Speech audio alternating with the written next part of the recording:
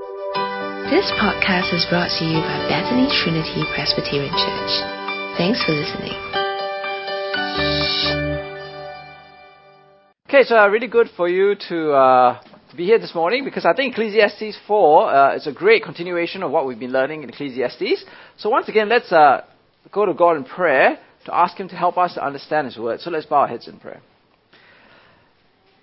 Dear Father, as we come before you today, we truly want to ask you to help us to meditate, to reflect, to really dig deep into these deep and profound words of the teacher in the book of Ecclesiastes.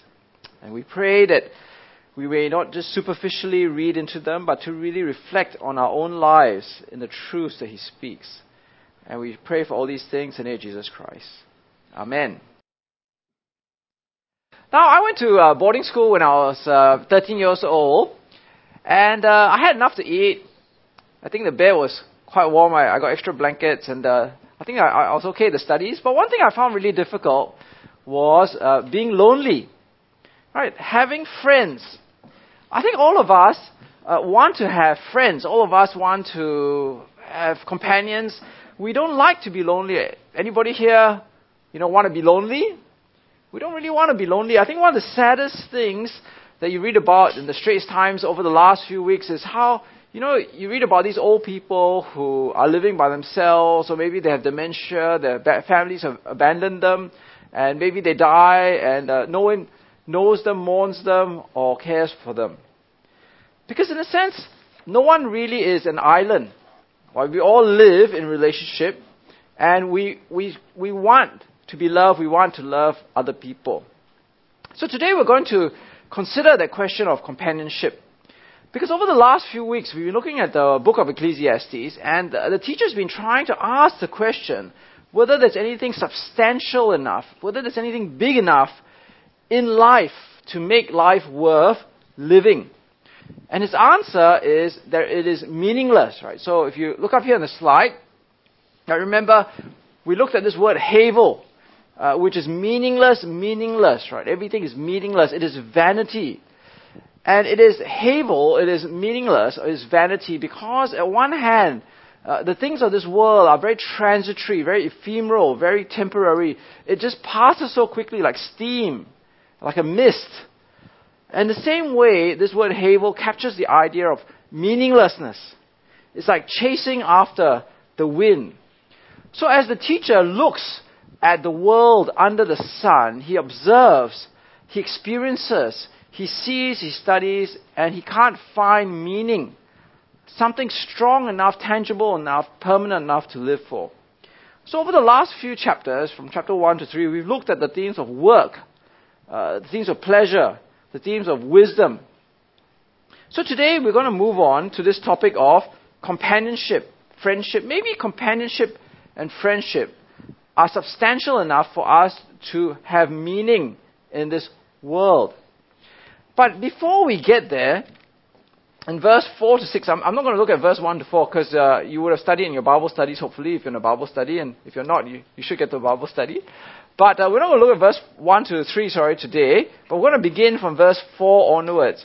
And he returns once again to this idea of work and achievement. Before he gets to companionship, it kind of all flows together. So in verse 4, he said, "Then I saw that all toil and all achievement spring from one person's envy of another. This too is meaningless, a chasing after the wind." Now, if you actually look at this passage, he's starting to look at work from a different angle. Here, he actually looks at work itself, and he says that so much of work derives from negative motivation. Envy, jealousy, discontentment when we see other people getting ahead of us so that we want to be as good as them, or if not, even better than them. We want to keep up with the Joneses, so to speak.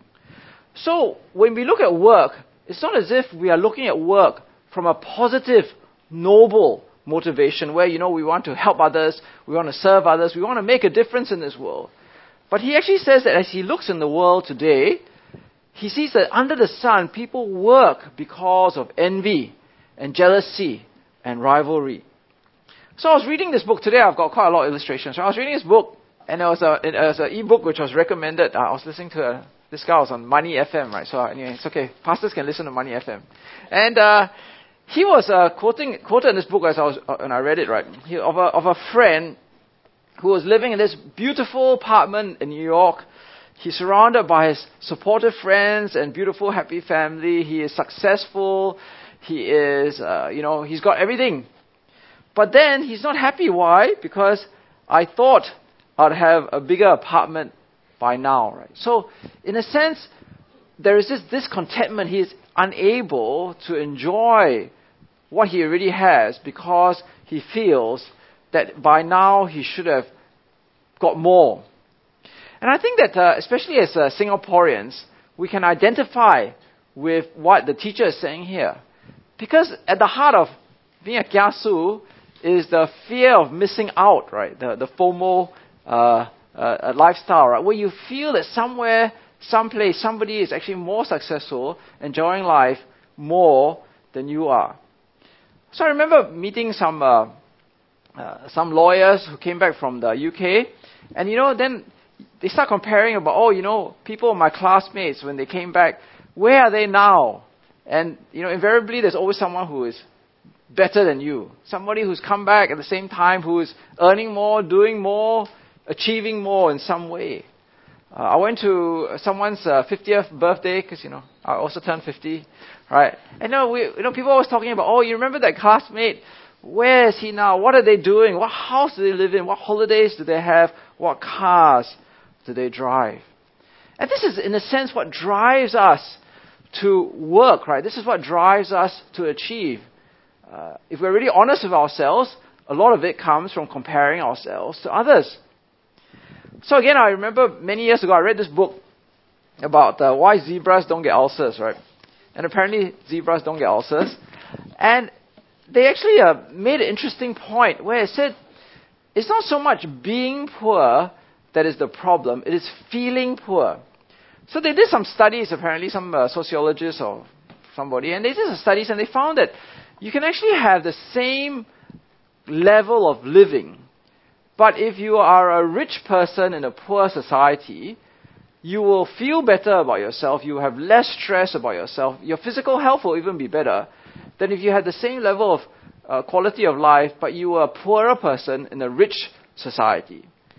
So, we are built in a way to be always comparing ourselves to other people. Where we stand in the pecking block, where are we compared to other people? So I remember many years ago as well, if you ever read this book by C.S. Lewis, The Screwtape Letters, there's one part where there's the junior devil, and he's trying to tempt this holy, saintly monk who's all by himself in this desert cave. And the junior monk tries everything to tempt the junior devil tries to tempt this senior monk in every way, with lust, with money, with all sorts of temptations. But he can't tempt this monk who's living in the cave. So then the senior monk thinks about it for a while and says, okay, leave it to me. Right, leave it to me, I'll handle this monk. So he goes to the cave, and then he whispers to the monk. And then after a while, the monk gets very unhappy and discontented, and he leaves the cave to go to the city.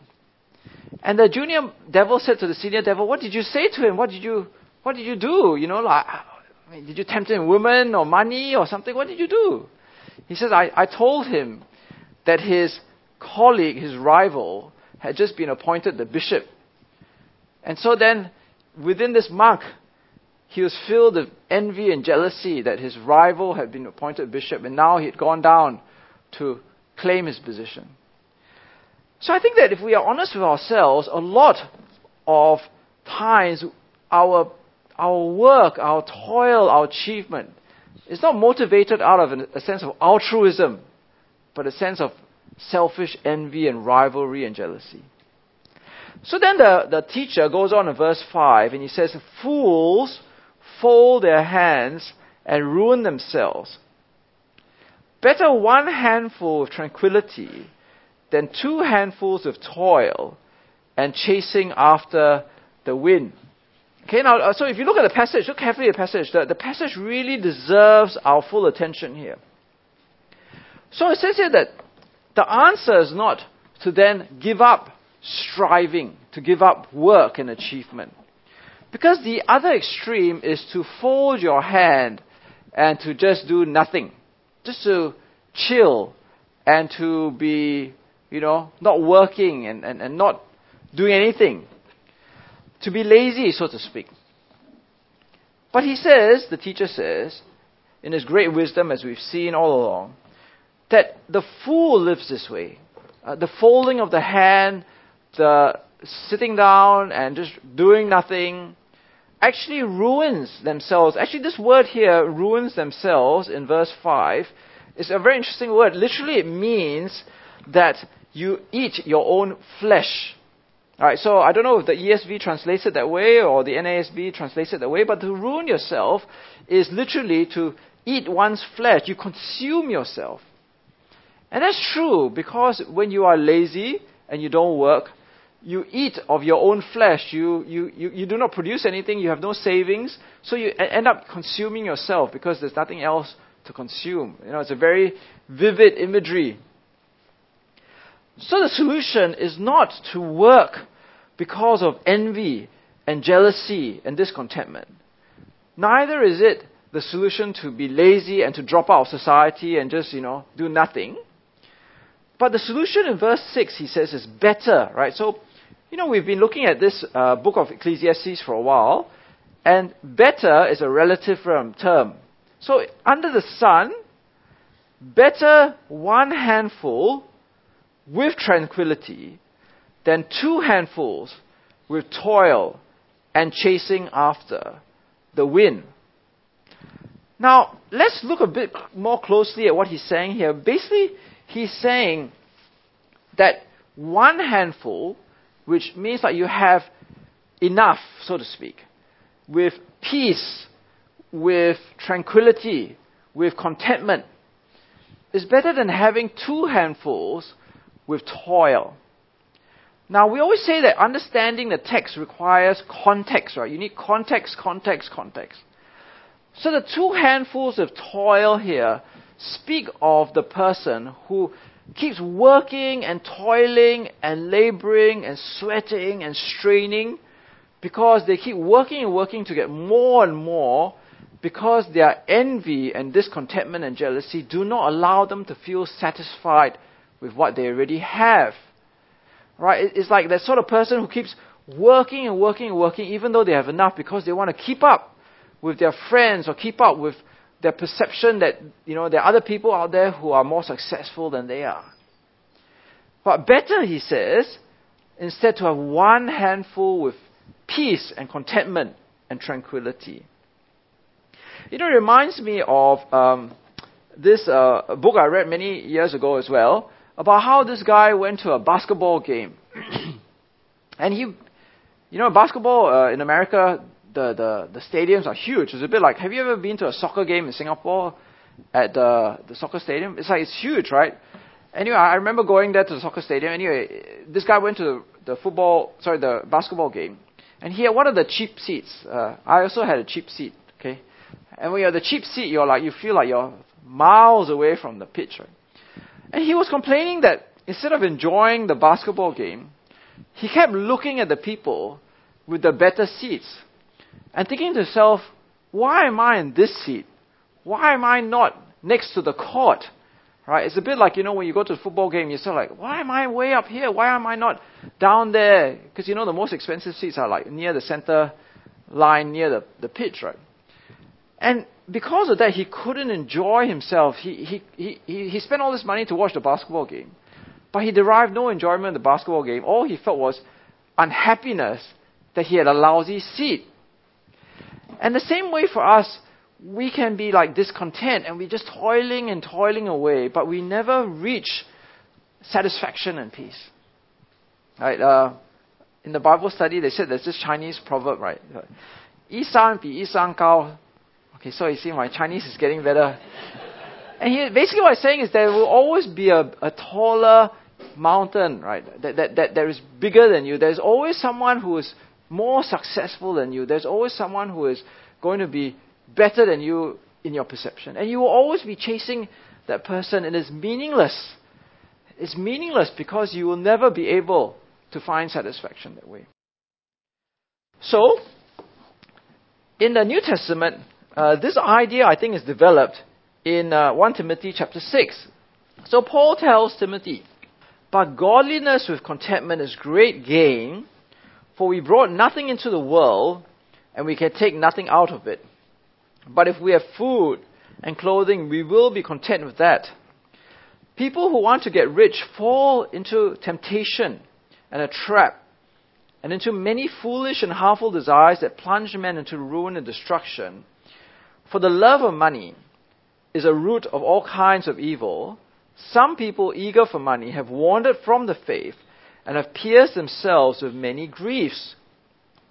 Now, if we look at this passage carefully, I think that this actually develops the idea of what we read in Ecclesiastes, because Ecclesiastes paints for us the picture under the sun.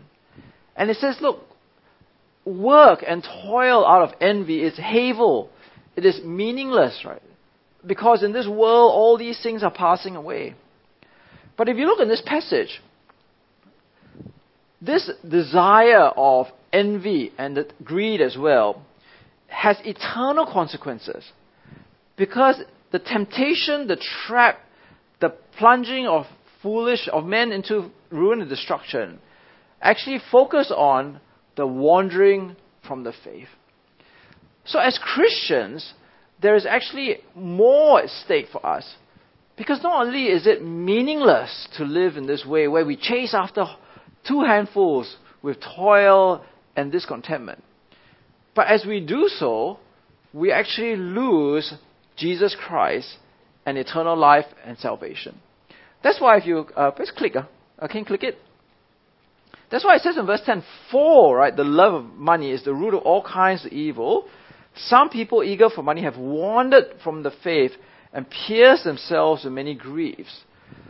So what is fundamentally in view here is the destructive nature of greed and envy and jealousy, which actually make you wander away from faith and into a trap and into a temptation, so that you lose not just the enjoyment of life and contentment and tranquility in this life, but you lose eternal life forever and ever.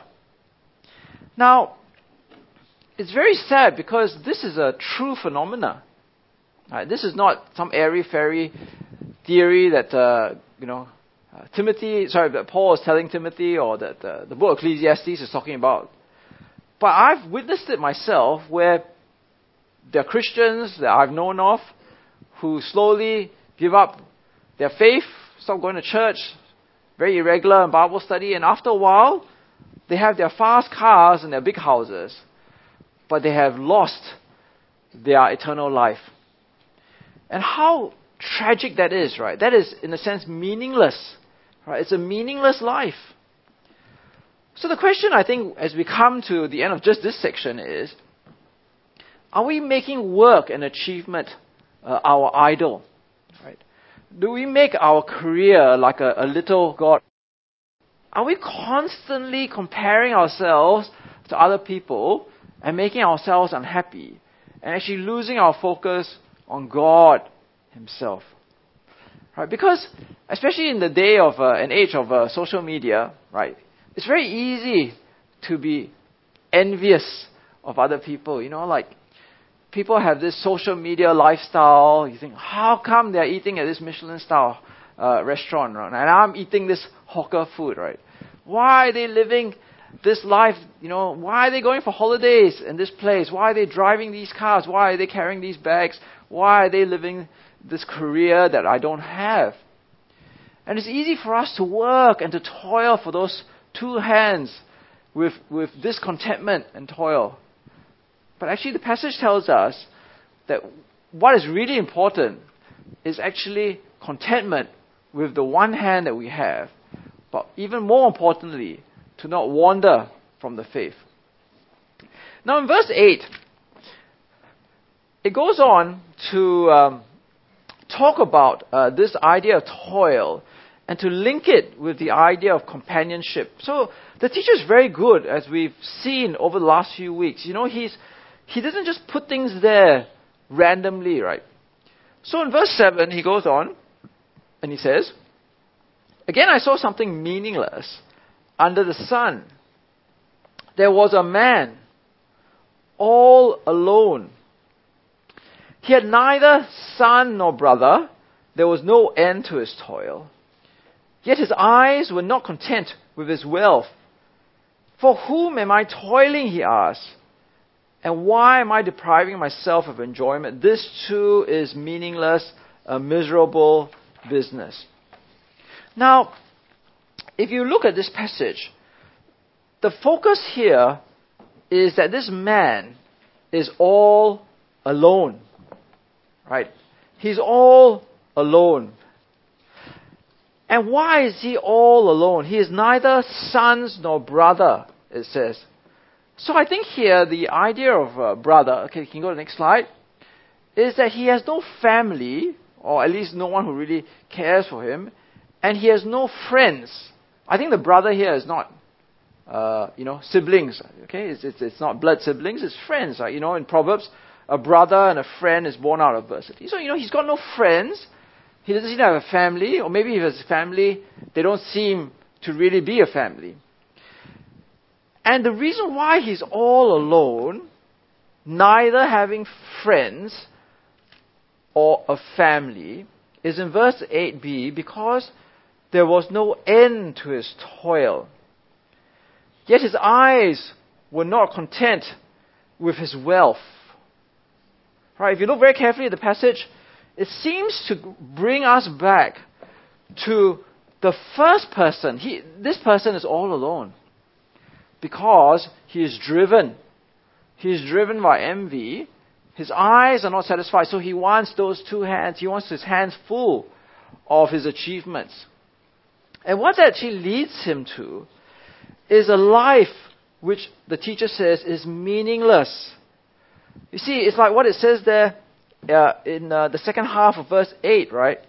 Where it says, you notice there's a change in the person from third person to first person. He asks himself, it's almost as if the teacher is making us look through his own eyes. For whom am I toiling?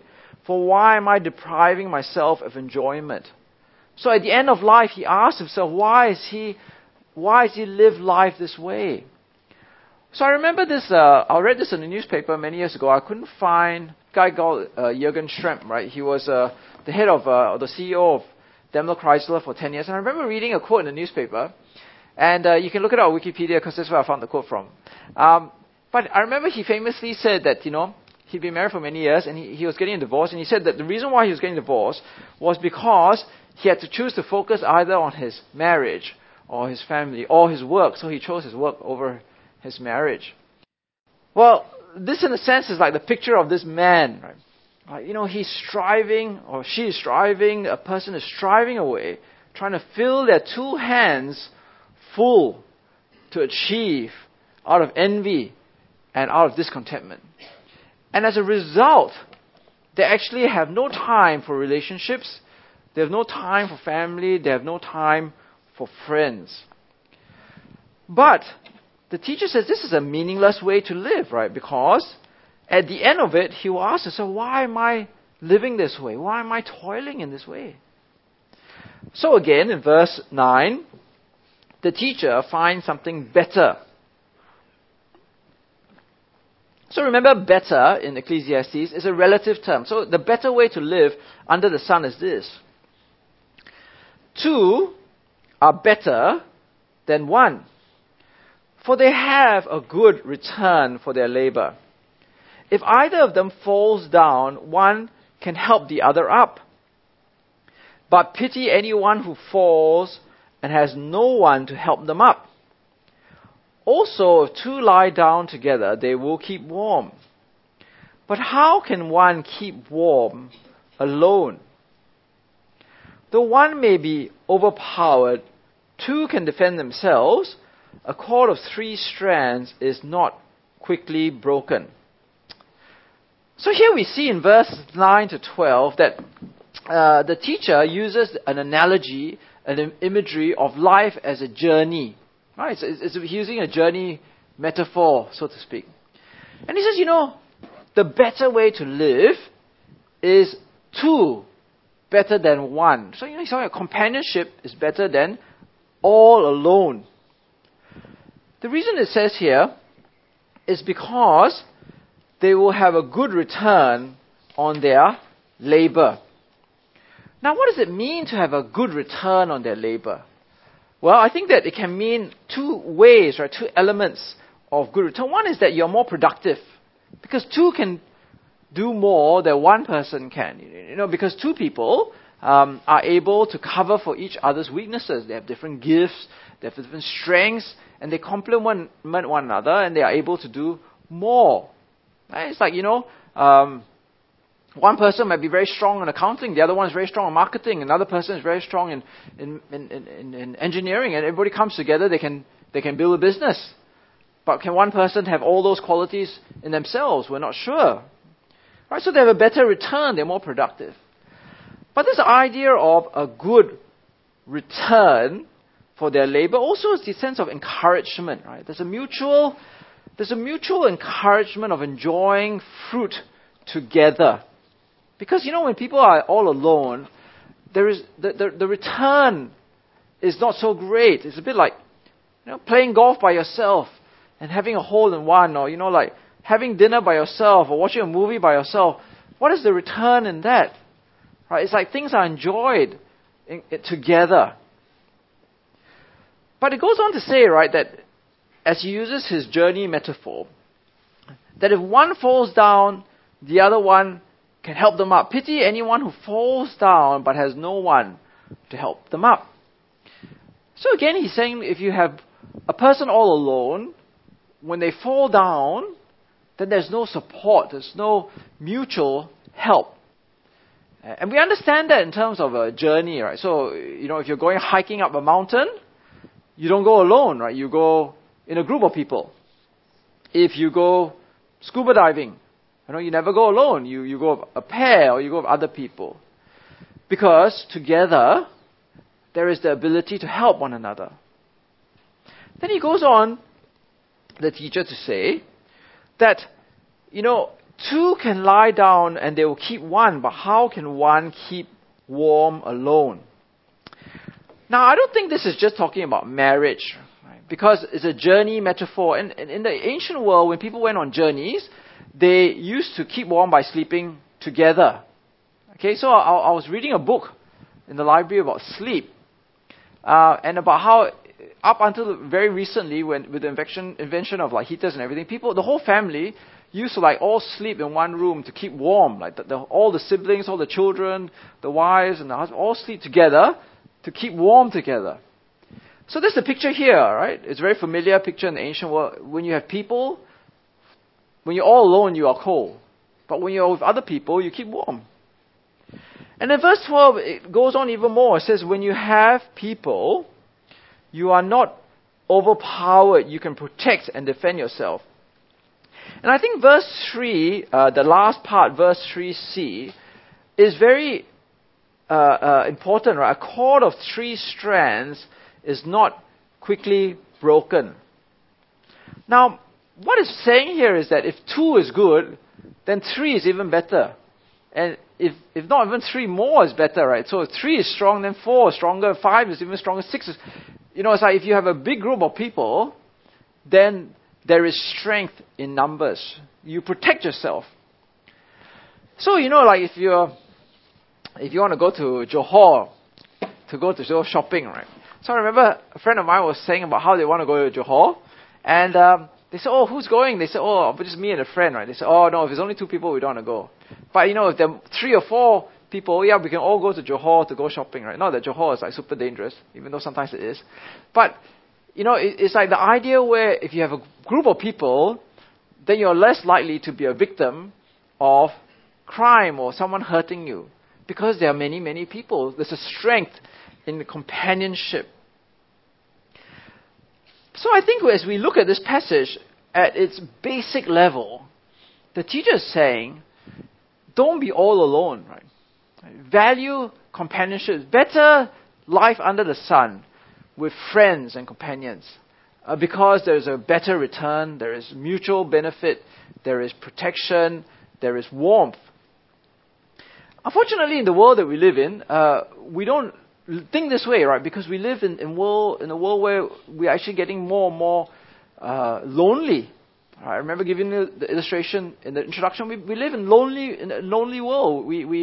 More and more people are living by themselves. There are fewer people living in community and relationship.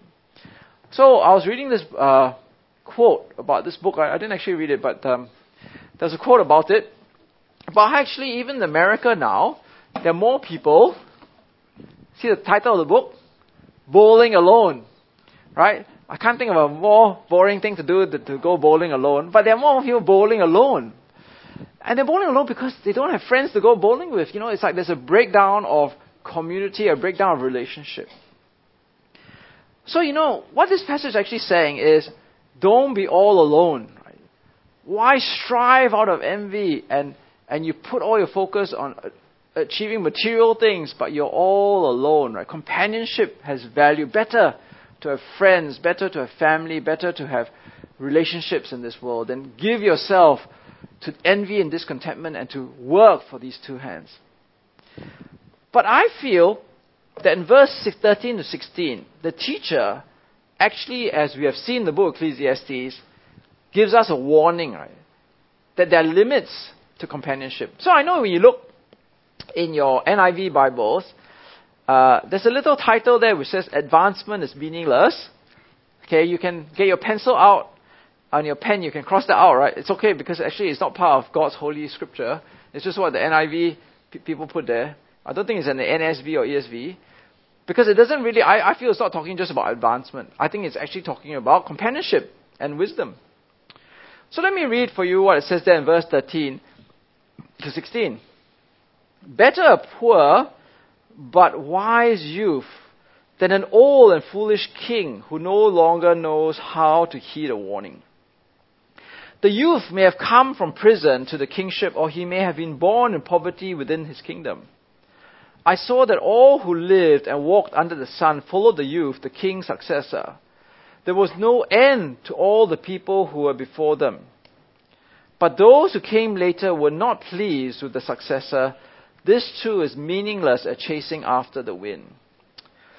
So as we look at this passage, Solomon, who we presume wrote the book of Ecclesiastes, may be talking about his own experience, or maybe even the experience of his father, King David. And, King Saul was a very stubborn old king who was no longer wise. And he's talking about how there's a young person that comes up who is wise. And the old king has lost his wisdom. And when this young king comes who is wise, he is exceedingly popular. So, 2 is better than 1, 3 is better than 2. Here we have many, right? Because if you look at this passage, when the wise king comes, all the people followed him. In verse 16, there was no end to all the people who were before them. So in terms of companionship, this young person has the ultimate, right? He's got lots of companions. But how does this story end? It ends badly because in verse 16b, those who came later were not pleased with the successor. And I think what it's saying is, at the end of the day, even companionship is fickle.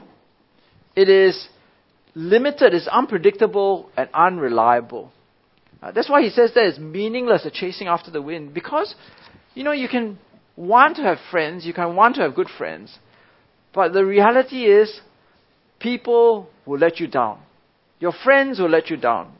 It's like this huge anticlimax when it comes to this reflection on companionship. Because as much as we want to have companionship, and we are built for companionship, people will let you down. So again, I learned so much from my Bible study, right? Because they always give me all these ideas for the sermon. So they said, next slide, that, there's this thing called BFFs, right? So best friends forever. But now, we don't talk about BFF anymore. We have BFFN, right? So it's best friends for now. Okay? Because we're not best friends forever, right? Something might happen, but we're just best friends only for now. We may not be best friends anymore when something happens. Or if I find somebody else who's my new best friend for now, then you are no longer my best friend. And that's the way that relationships are like, right? Sometimes, our good friends slowly drift away, or our good friends suddenly change, or we change, and we're no longer good friends anymore.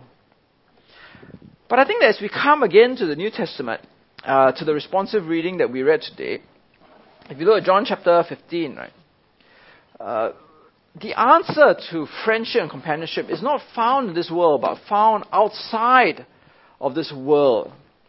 So in John chapter 15, I cut it down. We're not reading the whole thing from verse 9. It says, I no longer call you servants, because a servant does not know his master's business. Instead, I've called you friends, for everything I've learned from my Father I've made known to you. You did not choose me, but I chose you and appointed you to go and bear fruit that will last. Then the Father will give you whatever you ask in my name. This is my command. Love each other. So this is one of the pictures in the New Testament where God, through Jesus, calls us friends. We are friends of Jesus. We are made for relationship, if you look in the Bible, because we are made in the image of God. God is eternally in relationship in Trinity. Father and Son and Holy Spirit are eternally in perfect relationship. And I believe that when you look back in Genesis, because we are made in the image of God, we too are made for relationship with one another. That's why we want to have friends, right? That's why we feel lonely. We don't like being lonely. The problem is, because of the fall and sinfulness in this world, we are unreliable, we're sinful, we are evil. And therefore our friendships break down. But God says our answer for companionship and friendship is with God first. Right? When we love Jesus, then we will obey His commands to love each other. God's love for us, Jesus' love for us, is not fickle, it's not unpredictable, it is constant and permanent and eternal. So I always remember this quote by St. Augustine, right? Which says, okay, you have made us for yourself, O Lord, and our hearts are restless until it rests in you. See, until we find our relationship with God, until we find our relationship in Jesus, which is not predictable, but it is firm, right, and constant and eternal, we will always be restless. But now that we have a relationship with God through Jesus, then Jesus says that we must love one another as His disciples. And I think that's so important because actually in the New Testament, we as Christians are committed to have friendship and relationship and companionship with one another. We are the strand of three which give each other strength in our Christian walk. Right, so that's why a pastor once said that you should never say that I attend church or that I go to church. Because you're not going to a cinema, right? You're not going to a gym or attending a play. You should say, I belong to a church. Because we are committed to obey the command of Jesus, to love one another, and as we love one another, to help one another persevere in our faith. And therefore, we cannot be, like for many people, the 3 A's of church, right? So for many people, church is just about 3 things, right? The 3 A's. Attend, amen, then adios. Okay? Because we come together in relationship to love one another, and part of that love is to encourage one another in our faith. So in conclusion, I think that there are no secrets, no big secrets that come out of today's passage. It's very simple and clear. As Christians, we find that it's better to have relationship But it is not just better in this world, but eternally better, because together we obey the commands of Jesus to love one another.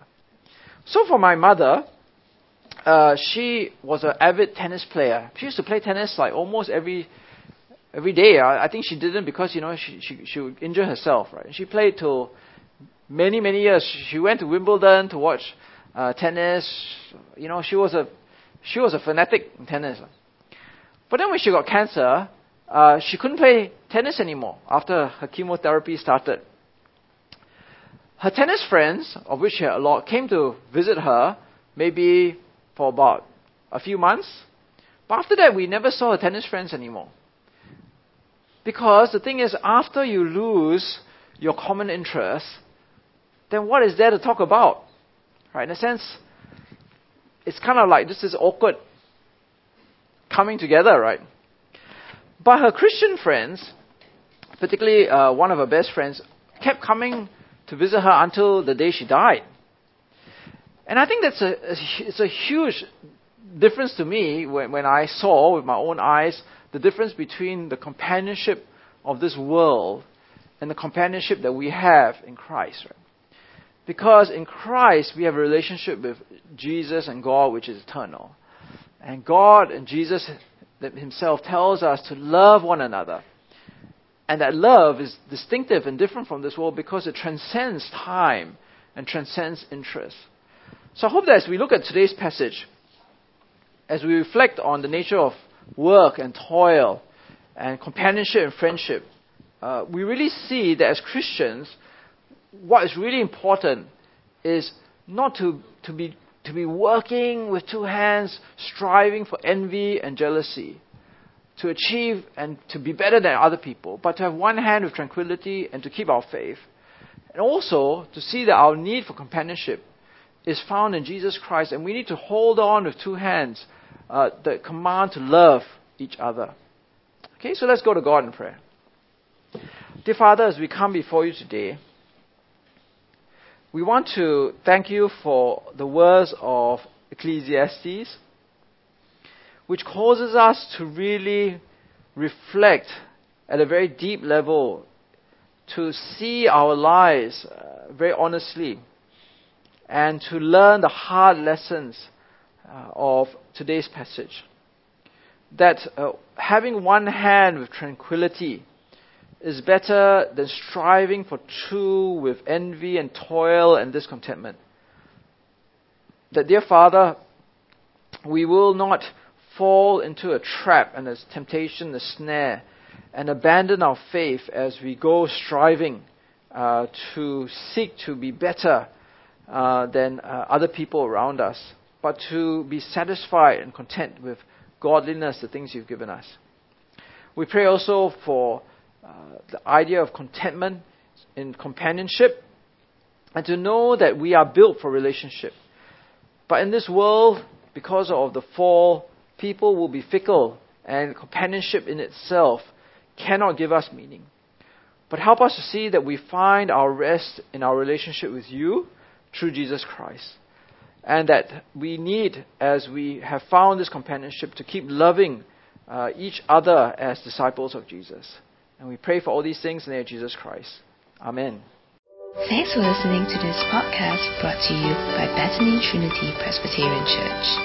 For more information, visit us online at busypc.sg.